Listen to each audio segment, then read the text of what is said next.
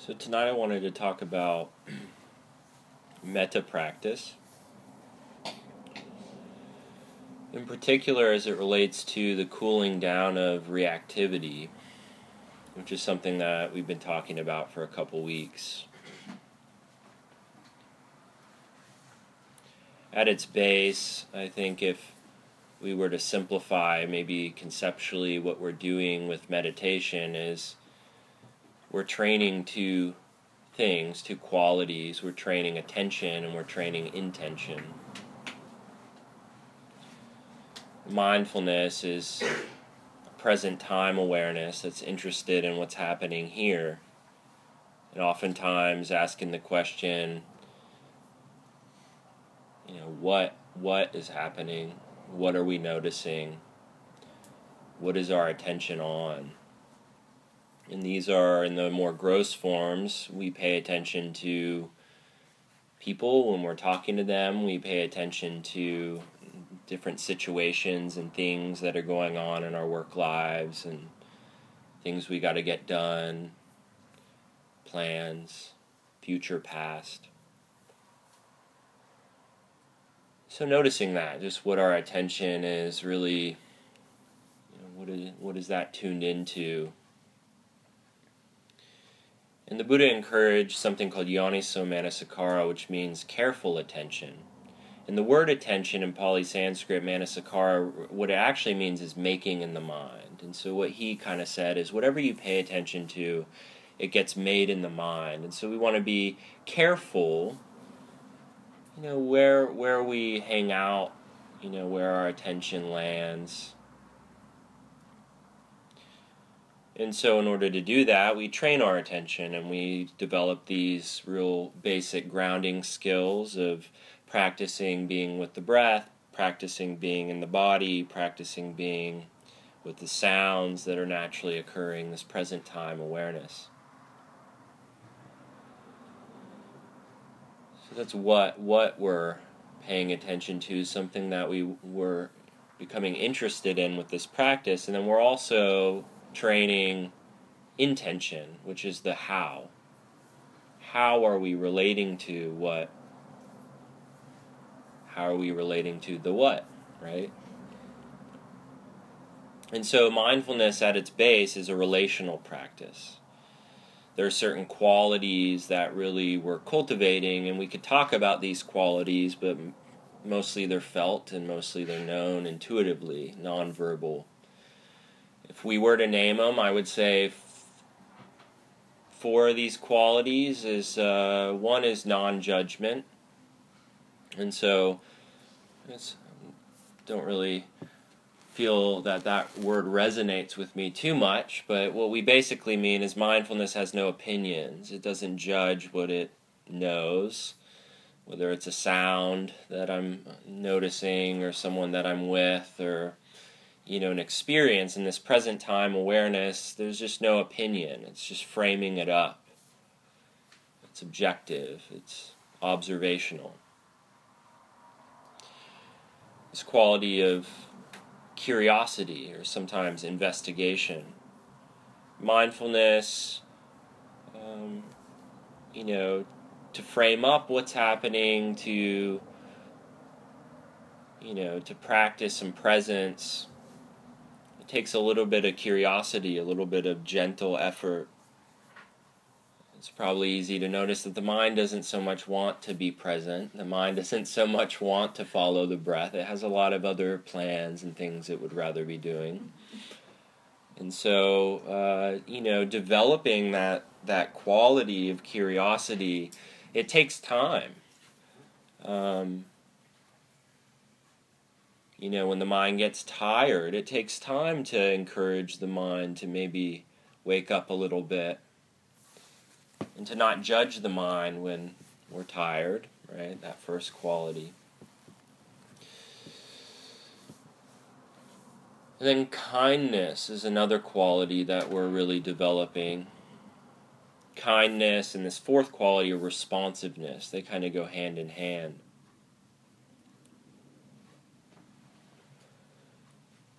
So as we go about our lives, as we check in with mindfulness and say, yeah, what's happening here? How is it? What is it? How is it? The responsive quality is, what does it need? What's being brought? What's the attitude, or what's the quality? And can we bring forth a quality or an environment of awareness? If awareness is a big field, right? You can pay attention to a lot of objects in a field. I could pay attention to sounds. I could pay attention to the pain in my leg. I could pay attention to any one person in the room through sight, through any of my senses, including thoughts. I could totally zone out from all of you right now and just pay attention to something else, right?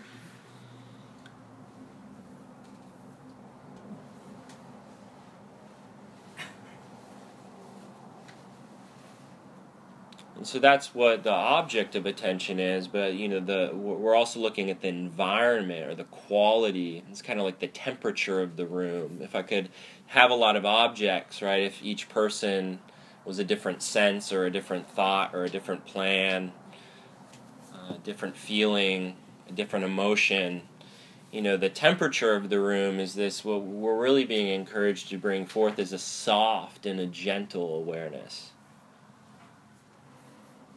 Otherwise, what tends to happen is when we practice mindfulness, we can generate sometimes this, subtly, this aversion or the sense of agitation. Mindfulness can quickly turn into another self-improvement practice, like trying to improve the self.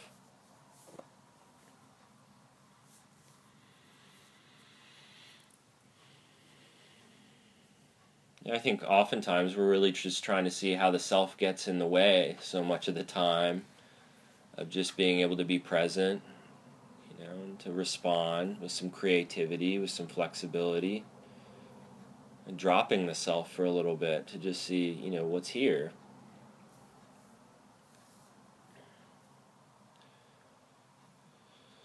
So what is it, how is it, and what does it need? That's kind of the three basic questions that are being asked. And the most important thing through practice, I feel like, is not always necessarily having the answer.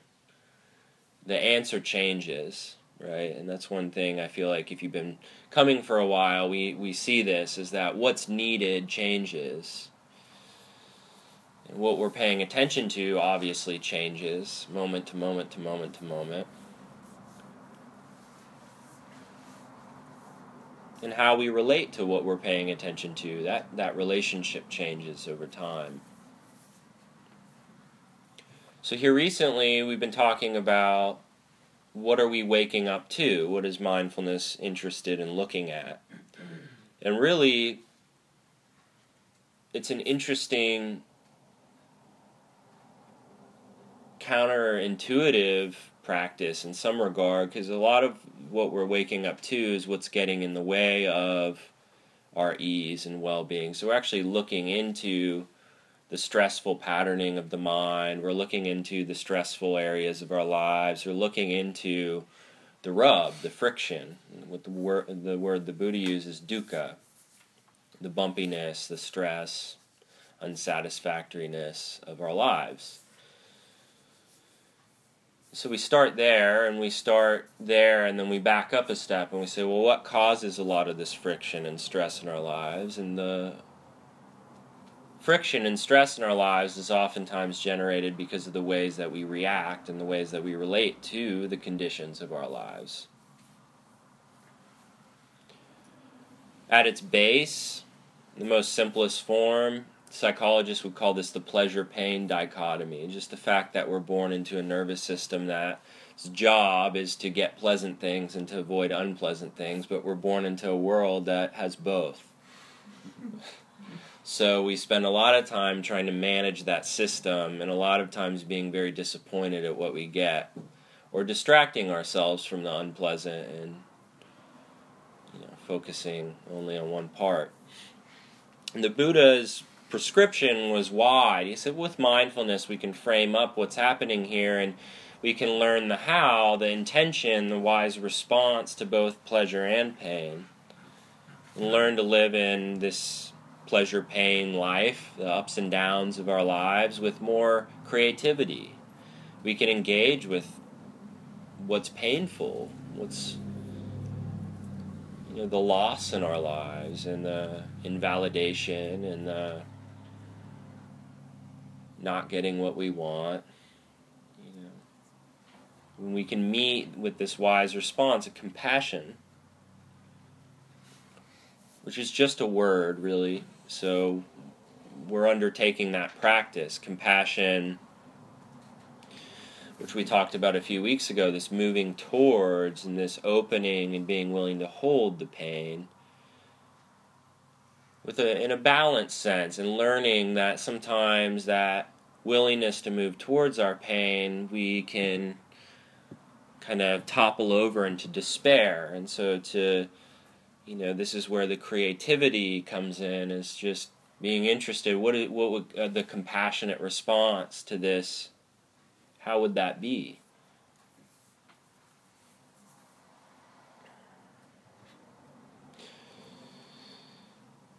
With the pleasurable experiences in our life, sometimes Buddhism can get kind of be a bummer a little bit. But also being able to fully appreciate, the word is rapture, which we don't use oftentimes. It sounds very religious to me, but what it means is the capacity to take active delight in things, and the Buddha would encourage this response, training that intention, developing the capacity. In the Buddhist time, there's no such thing as meditation. That's a 18th century word that we threw back on all of these practices. And what really the word was oftentimes is bhavana, which means to cultivate, is cultivation. So we're cultivating the capacity for a compassionate response to our pain, and we're cultivating the capacity for taking active delight in the more joyful, pleasurable experiences in our life. With the wisdom here, whereas with compassion we can sometimes flip into despair, with pleasure and joy we can sometimes flip into attachment, right? Into clinging and holding on for dear life and smothering all the joy out of a pleasant experience when it's long gone. So being able to, be with a temporary pleasant experience and be able to hold that and respond wisely. So all of this is somewhat abstract, and I'm going to continue on this a little bit, and we'll get into maybe something more practical. But here recently what we've been talking about is the ways that our reactivity manifests. So what in particular, what are some of the ways that we find ourselves reacting and pushing and pulling against the pleasure and the pain?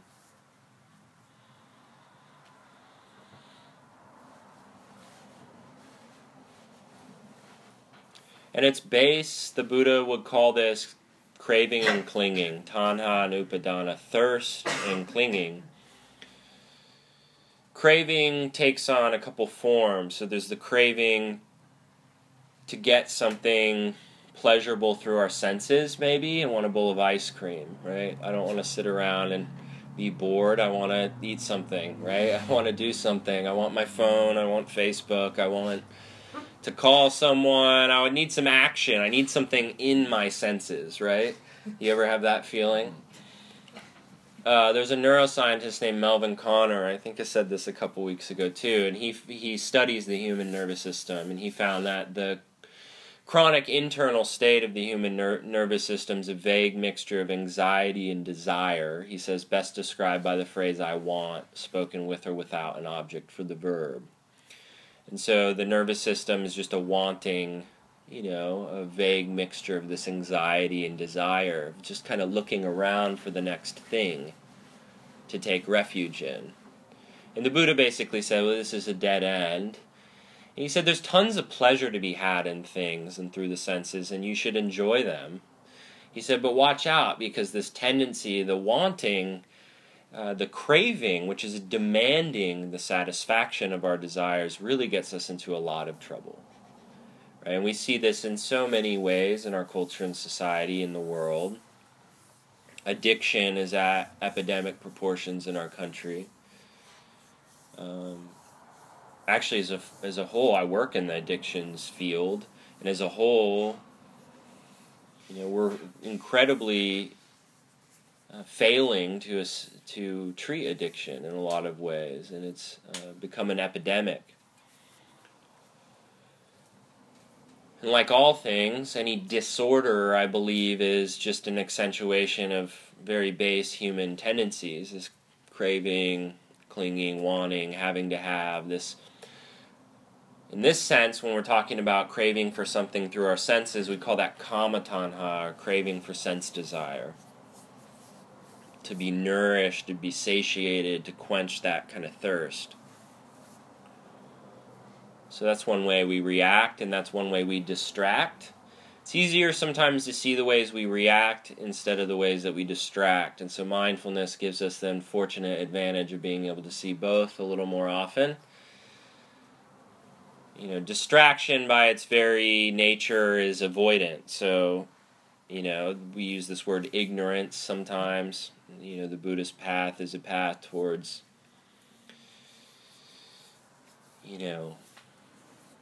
liberation from clinging and ignorance into awakening. But ignorance, right, that's kind of where that comes from, is we're bringing into frame more of our experience that oftentimes we distract from with all of this stuff. There's also the craving, bhava tanha, which means craving to become, so needing to become some type of person. We see this on the gross scale, where we live for titles and jobs and status. We compete with siblings. We compete with, classmates and coworkers to get recognized, to get seen. A very natural tendency. We're social people. We've evolved over time, and we won out over the Neanderthals largely because we work in groups. And so we need the approval of one another, and we need status, and we need to know our position, our place. So in a sense, I would say that the Buddha has no problem with this. I mean, structure is good. Having some type of identity is necessary, or we have an identity crisis, right? We don't know who we are, and the identity completely melts away, and we freak out a little bit. But what the Buddha was encouraging is that you don't want to cling to a fixed version of yourself, because yourself is not a noun, it's a verb. You are a person in process, and all the things that you do are changing, and so get on with it. Change and start to grip a little bit less around the self and let the self be more fluid.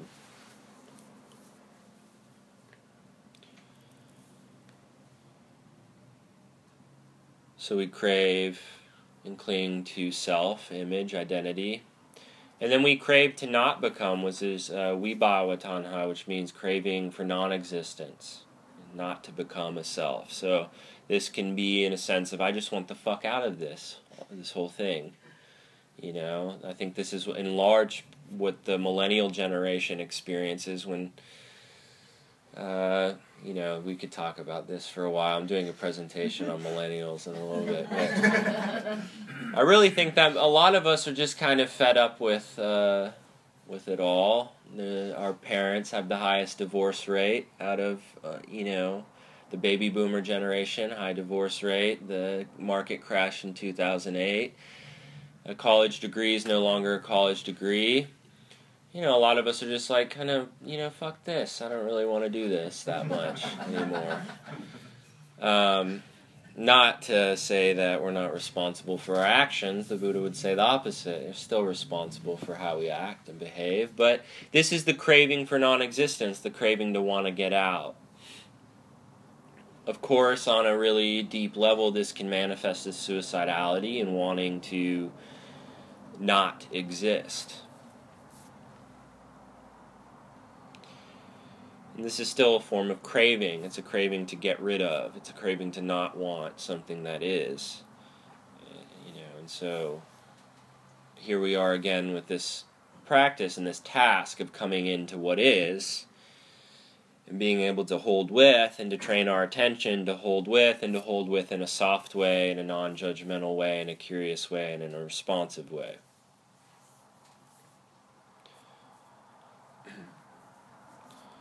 Included I think at the base or the foundation of all of the Buddhist teaching is this pervasive worldview, this view that all beings deep down underneath all of these craving systems, what we're really looking for most of the time is some type of safety or security, some type of ease, some type of well-being. But the wires get all crossed, and we go out to create who we are, and we go out to experience all of the pleasure, and we go out to try to not exist and to get rid of. And the Buddha,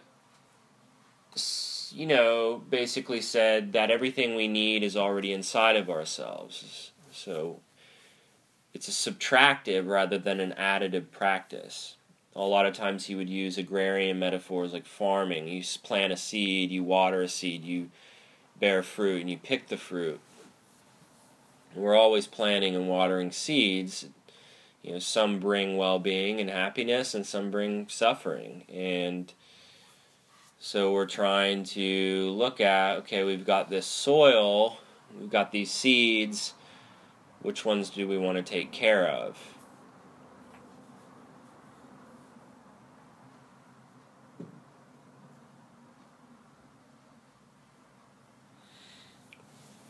And so we practice the wise response and this intention of caring for and developing a relationship with all the parts of our experience. Nothing's excluded. This is the pervasive worldview, that we all want ease, happiness, well-being. We all want safety, security. And the Buddha said, no part of you is excluded in your practice, that every part of you is something to be met, something to be seen, something to be touched into, to be, brought into the frame.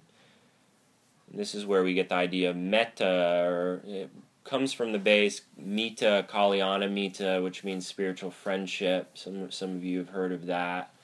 And sometimes it's translated as loving kindness practice, but love can be such a tricky word, and mostly we made that up in the West. We added love onto it, but it's more of a kind friendliness, boundless friendliness. So it's an inclusive, every part of ourselves included, every being, every being is included in this intention. That all deep down, everyone sitting in this room, we want ease, we want well-being, safety, and security. And so we want to keep that in mind, and we want to remember that.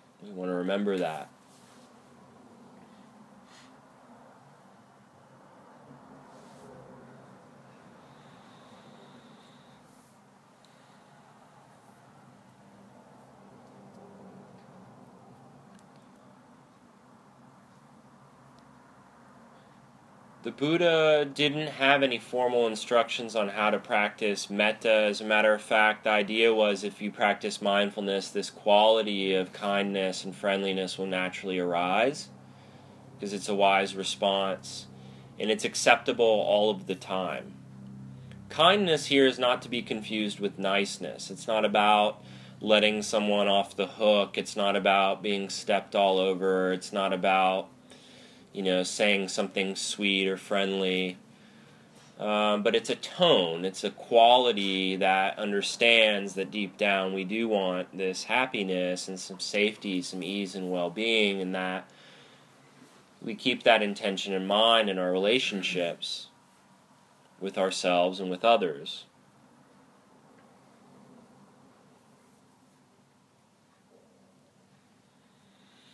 I like looking at it as more of a gentle and a soft landing. So it's I can't help but describe it this way. For me, my practice personally is, I'm completely fine with calling this self-soothing, really. It has this tendency or this quality of like a mother picking up a young child and caring for it. The kid may throw a temper tantrum because they don't get a Snickers in the grocery store, right? We have people like this in our lives, and we have parts of ourselves that throw these tantrums. And so caring for something in a way that has a tone, even though the mom may still not get the toddler the Snickers, right? There's still a tone. The ideal mother we're talking about too. Let's be clear. Just thinking of all the times that didn't end so well for me.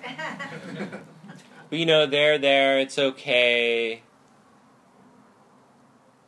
You're all right.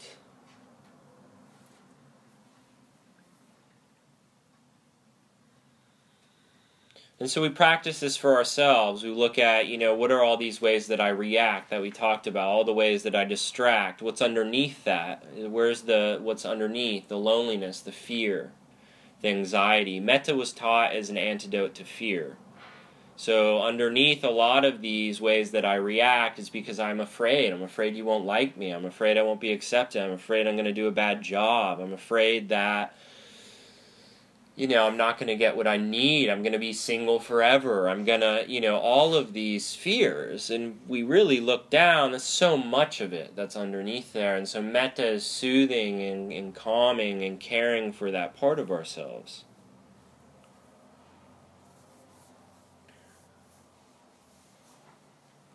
May I be at ease with this right now. This is really hard for me. May I be kind and gentle towards myself, however things are.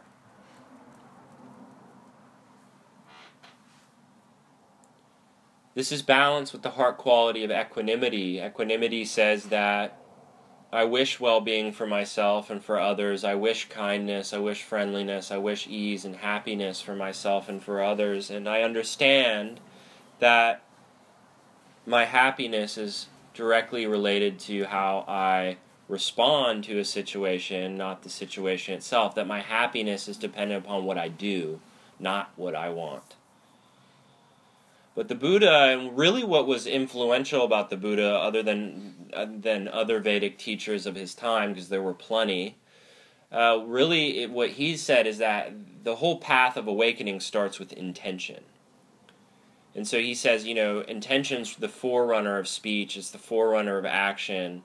Whatever we think, really, we speak and act in those ways, and those become our habits, and they develop over time.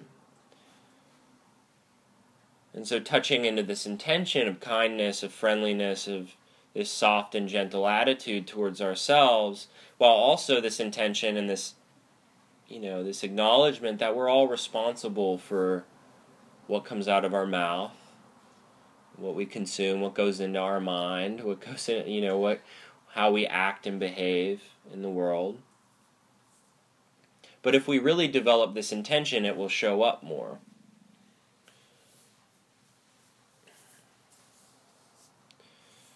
And so how do we do this? First thing I would say, which we'll talk about later on, is that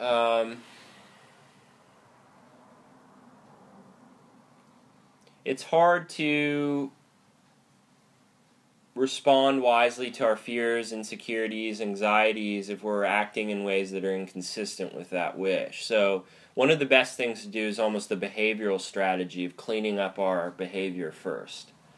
So developing community, looking at the ways that we majorly cause harm, practicing causing less harm, taking on some intentions each day to practice in the ways that we act in our world, starting to, practice some abstinence from some of these harmful behaviors and start to develop some accountability around those.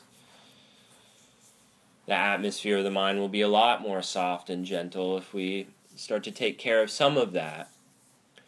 We want to switch over from the society and culture in which we were raised that tends to put this moralistic stamp on everything, that it's right or wrong or sinful or good or bad, or, it's just a matter of, Buddhism can sometimes be said that happiness is a collection of good habits, right? And so it's just a matter of that our environment, our inner environment is being created by what we create, what we do. And so we can first look at our behaviors, our actions in the world, and we start to tune that up a little bit, develop some accountability, develop some community, have people we can talk to about some of this stuff. Once that gets a little bit better, then we can start to find some more ease and well-being internally. At the same time, here we like to burn the rope at both ends. So while we're working on that, we can develop formal meditation, bhavana, cultivation practices around metta, where you actively practice this intention. In secular mindfulness, they call this cultivating positive emotions. May I be at ease with whatever is happening.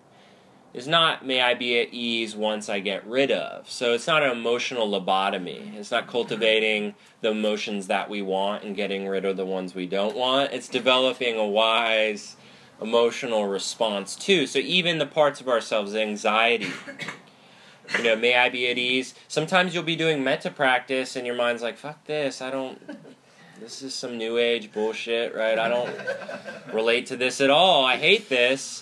I'm hungry, I want to leave. May I be at ease with the part of my mind that doesn't like this, that's averse to this idea, that can't even get behind this. Which was my tendency for a year and a half of this practice. I lived so much of my life, in active addiction, from the time I was 16, I was using hard drugs. I was arrested by the time I was 18. And my trust between people that were really supposed to be there and to care for me put on this front. A lot of adults and people in my life, I felt like they were externally saying that they cared or that they wanted to know how I was doing or whatever, and this trust had been broken at this young age and in a way that I couldn't understand. I couldn't see clearly. I didn't have this practice. I just had that feeling and that experience of betrayal and abandonment and neglect. And so when I come in, okay, now all of a sudden I'm going to sit here and offer myself kindness and friendliness, I didn't buy into that. I didn't feel like it was safe. I didn't feel like it was anything that I really wanted anything to do with. I wanted wisdom. I saw the value in that. Yeah, I'll master my own mind. I'll master my emotional experience. I'll outsmart suffering, and I'll get on with it. But kindness, friendliness, no way. So it's important. It's called sometimes a purification practice, that all of the parts of ourselves, anything that arises, if something aversive happens during the meditation practice, that's great. It's great to work with that. Developing a friendly attitude towards that part. There's this Rumi poem that probably everyone's read called The Guest House, and he talks about making ourselves a guest house for all of these parts of ourselves, for the fear, for the loneliness, for the anger, for the resistance, for the resentment, for the betrayal, for the joy, for the excitement, for all parts of ourselves, inviting it all in and letting it have a seat at the table. Being a friend.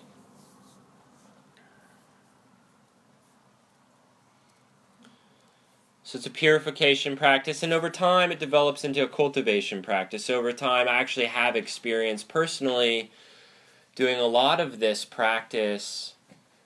I actually have a sense of what that quality or attitude of metta is like. That environment and that gentle, soft, friendly attitude. I have a sense of what that feels like towards myself and towards others.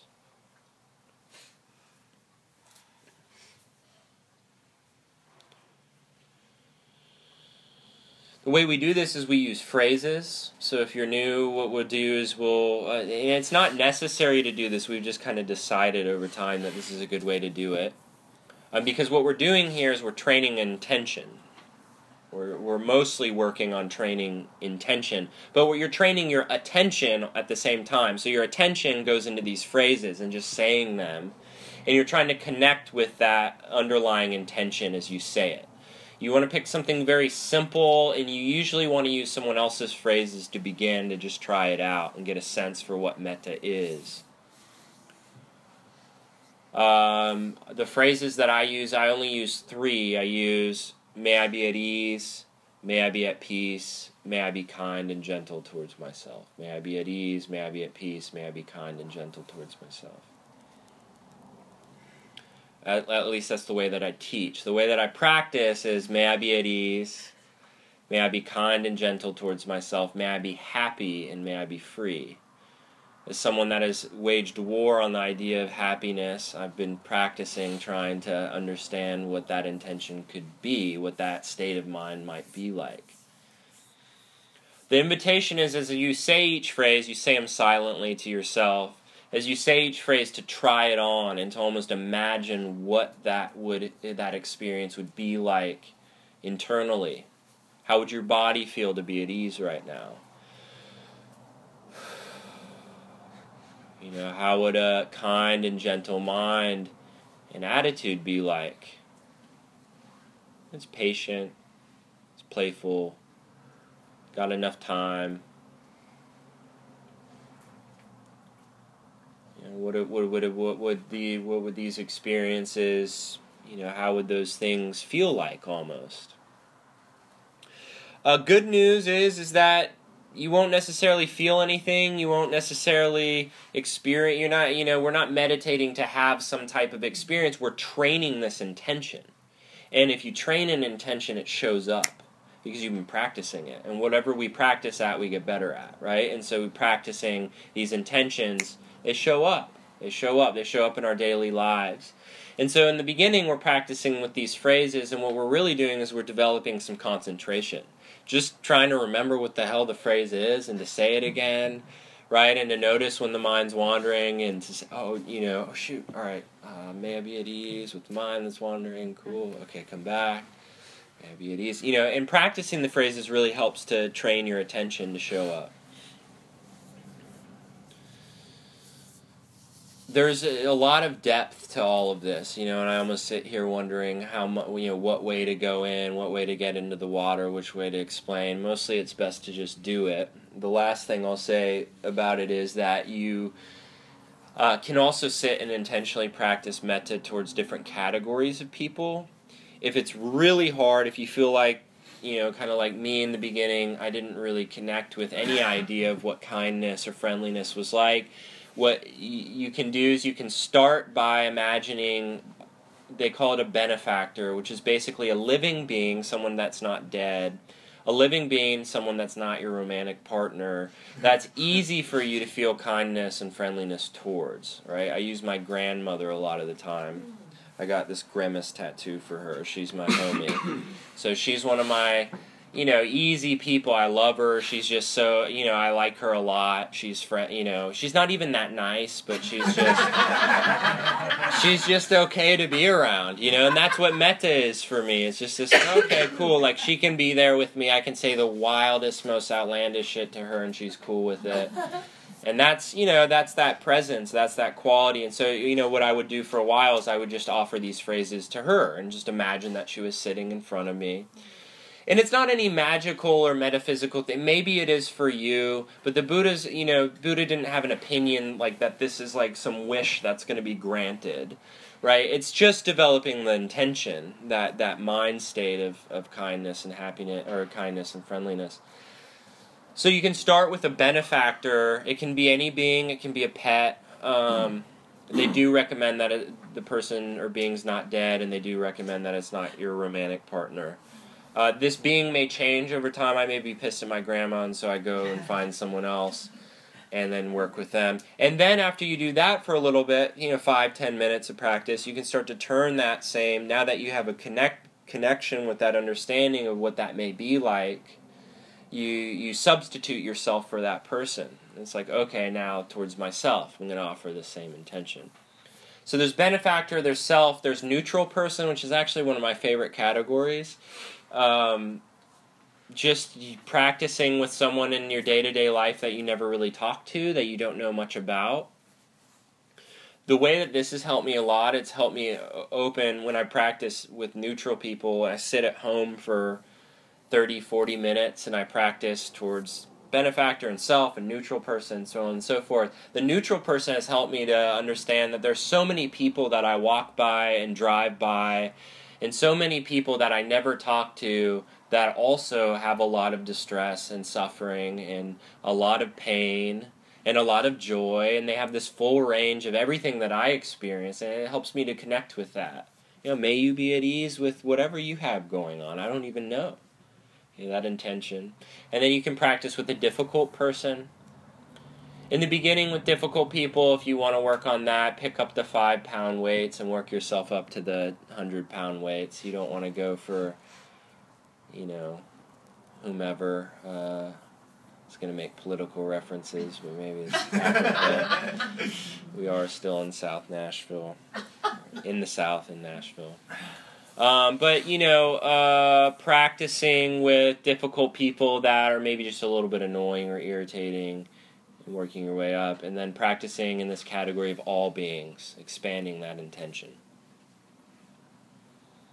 So it's a lot of information, but mostly it's a simple practice. Sitting here, offering ourselves some phrases, working to care for primarily and respond to fear, which causes a lot of reactivity in our lives, to create a sense of inner well-being. So we'll take a little bit, just 2-3 minute break. If you need to run to the restroom, we'll do some practice together and we'll open it up. So feel free to stretch your legs and do whatever you'd like.